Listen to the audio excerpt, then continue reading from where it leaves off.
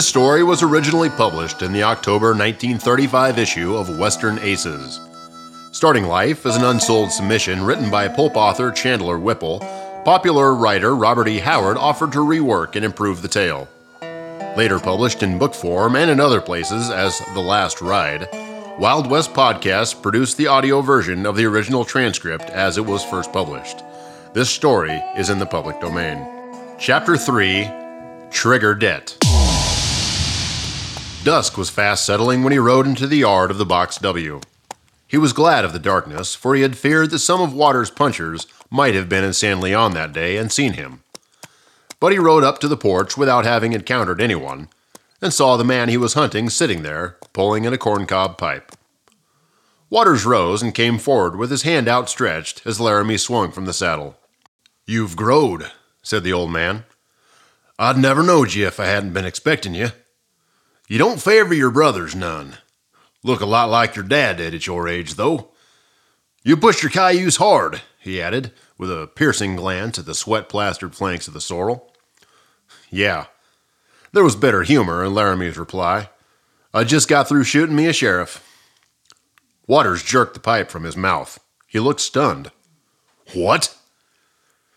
"All you gotta do is ask the upright citizens of San Leon that's trailing me like a lobo wolf," returned Laramie with a mirthless grin.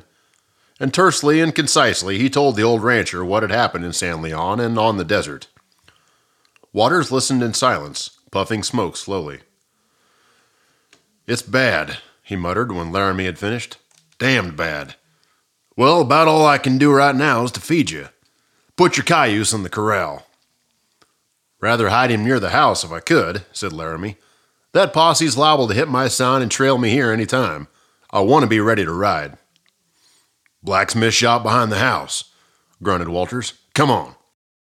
Laramie followed the old man to the shop, leading the sorrel. While he was removing the bridle and loosening the cinch, Waters brought hay and filled an old log trough. When Laramie followed him back to the house, the younger man carried the saddlebags over his arm. Their gentle clink no longer soothed him. Too many obstacles to distributing them were rising in his path. "I just finished eating before you come," grunted Walters. "Plenty left." "Hop Sing still cooking for you?" "Yeah." "Ain't you ever going to get married?" chafed Laramie. "Sure," grunted the old man, chewing his pipe stem. "I just got to have time to decide what type of woman would make me the best wife." Laramie grinned. Waters was well past 60, and had been giving that reply to chaffing about his matrimonial prospects as far back as Buck could remember. Hop Sing remembered Laramie and greeted him warmly. The old Chinaman had cooked for Waters for many years. Laramie could trust him as far as he could trust Waters himself. The old man sat gripping his cold pipe between his teeth as Laramie disposed of steak, eggs, beans, and potatoes, and tamped it down with a man-sized chunk of apple pie. "You're following blind trails," he said slowly. "Maybe I can help you." "Maybe. Do you have any idea who the gent on the showy pinto might be?" "Not many such paints in these parts. What'd the man look like?" "Well, I didn't get a close-range look at him, of course. From what I saw, he looked to be short, thick-set, and he wore a short beard and a mustache so big it plumb ambushed his pan." "Why, hell," snorted Waters. "That's bound to be Mart Riley. He rides a flashy pinto, and he's got the biggest set of whiskers in San Leon." "Who's he?" "Owns the Red Lode. Come here about 6 months ago and bought it off of old Charlie Ross." "Well, that don't help none," growled Laramie, finishing his coffee and reaching for the makings. He paused suddenly, lighted match lifted. "Say, did this hombre ride up from Mexico?" "He came in from the east. Of course, he could have come from Mexico at that. He'd have circled the desert. Nobody but you Laramie's ever hit straight across it. He ain't said he come from Mexico original, and he ain't said he ain't." Laramie meditated in silence and then asked, "What about this new gang that calls themselves Laramies?" "Plain coyotes," snarled the old man. "Us San Leon folks was just getting on our feet again after the wreck your brothers made out of us when this outfit hit the country. They've robbed and stole and looted till most of us are right back where we were 6 years ago. They've done more damage in a few weeks than your brothers did in 3 years. I ain't been so bad hit as some, 'cause I've got the toughest, straightest shooting crew of punchers in the country. But most of the cowmen around San Leon are mortgaged to the hilt and stand to lose their outfits if they get looted anymore. Eli Harrison, he's president of the bank now since your brothers killed old man Brown. Eli's been good about taking mortgages and handing out money, but he can't go on doing it forever. Does everybody figure they're Laramies? Why not? They send letters to the cowmen saying they'll wipe out their whole outfit if they don't deliver them so many hundred head of beef stock. And they sign them letters with the Laramie name. They're hiding out in the Diablos like you all did. They always the same number in the gang, and they make a getaway through the desert, which nobody but the Laramies ever did. Of course, they wear masks, which the Laramies never did, but that's a minor item. Custom change, so to speak. I'd have believed they was the genuine Laramies myself, only for a couple reasons. One being you'd wrote to me in your letter that you was the only Laramie left. You didn't give no details. The old man's voice was questioning. Man's reputation always follows him, grunted Buck. A barroom gladiator got Jim. Hank got that gunfighter the next week, but was so shot up himself he died. Tom joined the Revolutionaries, and the Rurales cornered him in a dry wash. Took him 10 hours and 3 dead men to get him. Luke, he hesitated and scowled slightly. Luke was killed in a barroom brawl in Santa Maria by a 2 gunfighter called Killer Rollins. They said Luke reached first, but Rollins beat him to it. I don't know. Rollins skipped that night. I've always believed that Luke got a dirty deal some way. He was the best one of the boys. If I ever meet Rollins...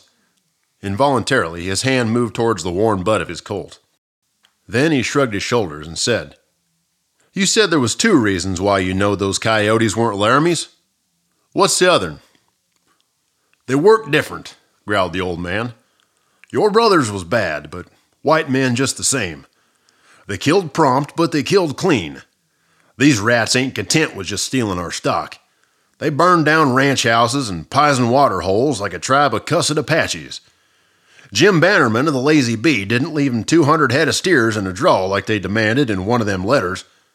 A couple days later, we found nothing but smoke and ruins at the Lazy Bee, with Jim's body burned up inside and all his punchers dead or shot up.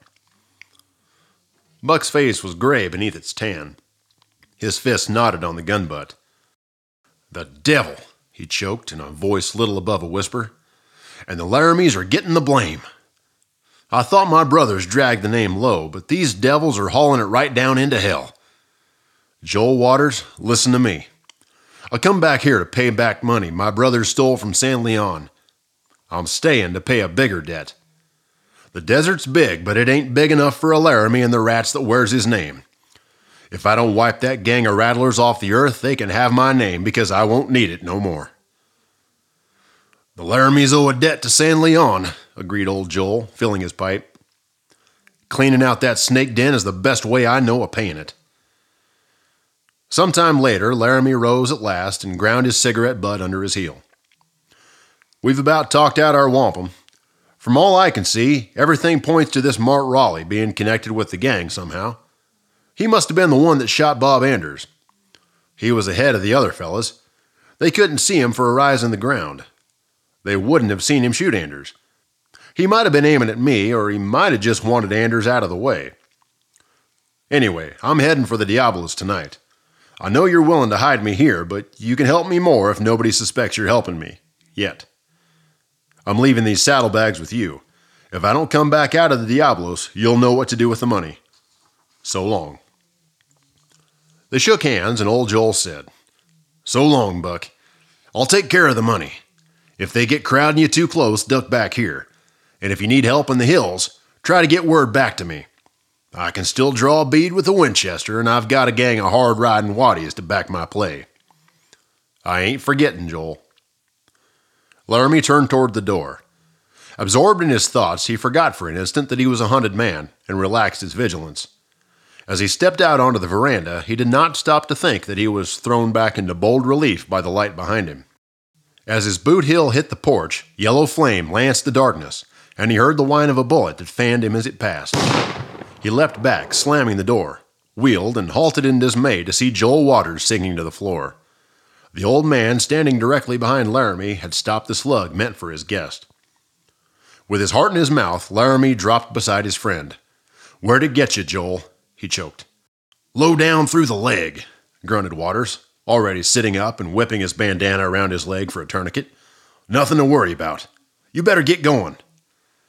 Laramie took the bandana and began knotting it tightly, ignoring a hail from without. "Come out with your hands up, Laramie," a rough voice shouted. "You can't fight a whole posse. We've got you cornered." "Beat it, Buck," snapped Waters, pulling away his friend's hands. "They must have left their horses and sneaked up on foot. Sneak out the back way before they surround the house. Fork your cayuse and burn the breeze. That's Mort Raleigh talking, and I reckon it was him that shot. He aims to get you before you have time to ask questions or answer any. Even if you went out there with your hands up, he'd kill you. Get going, darn you." "All right." Laramie jumped up as Hop Sing came out of the kitchen, almond eyes wide and a cleaver in his hand. "Tell him I held a gun on you and made you feed me. 'Tain't time for him to know we're friends. Not yet."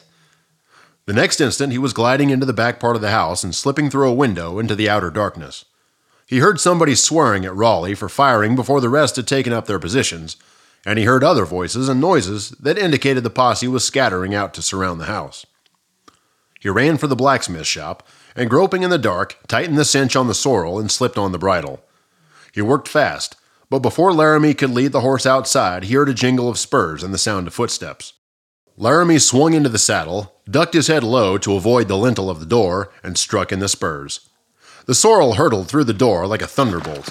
A startled yell rang out. A man jumped frantically out of the way, tripped over his spurs, and fell flat on his back, discharging his Winchester in the general direction of the Big Dipper. The sorrel and its rider went past him like a thundering shadow to be swallowed in the darkness. Wild yells answered the passionate blasphemy of the fallen man, and guns spurted red as their owners fired blindly after the receding hoofbeats. But before the posse men could untangle themselves from their bewilderment and find their mounts, the echoes of flying hooves had died away and the night hid the fugitives' trail. Buck Laramie was far away, riding to the Diablos. My name is Mike King, and I am the producer of Wild West Podcast. Brad Smalley and I would like to thank you for tuning in to another chapter of Boot Hill Payoff. We hoped you enjoyed this show and would like to invite you to join us for Chapter 4, Sidewinder Ramrod. In Chapter 4, Buck rides to the fake gang's hideout, and during the night climbs the side of a rocky cliff to sneak past the sentinel, only to be captured by the gang. While a prisoner, tied up in a chair, Buck remembers a hidden knife concealed in the chair and manages to get the drop on the gang.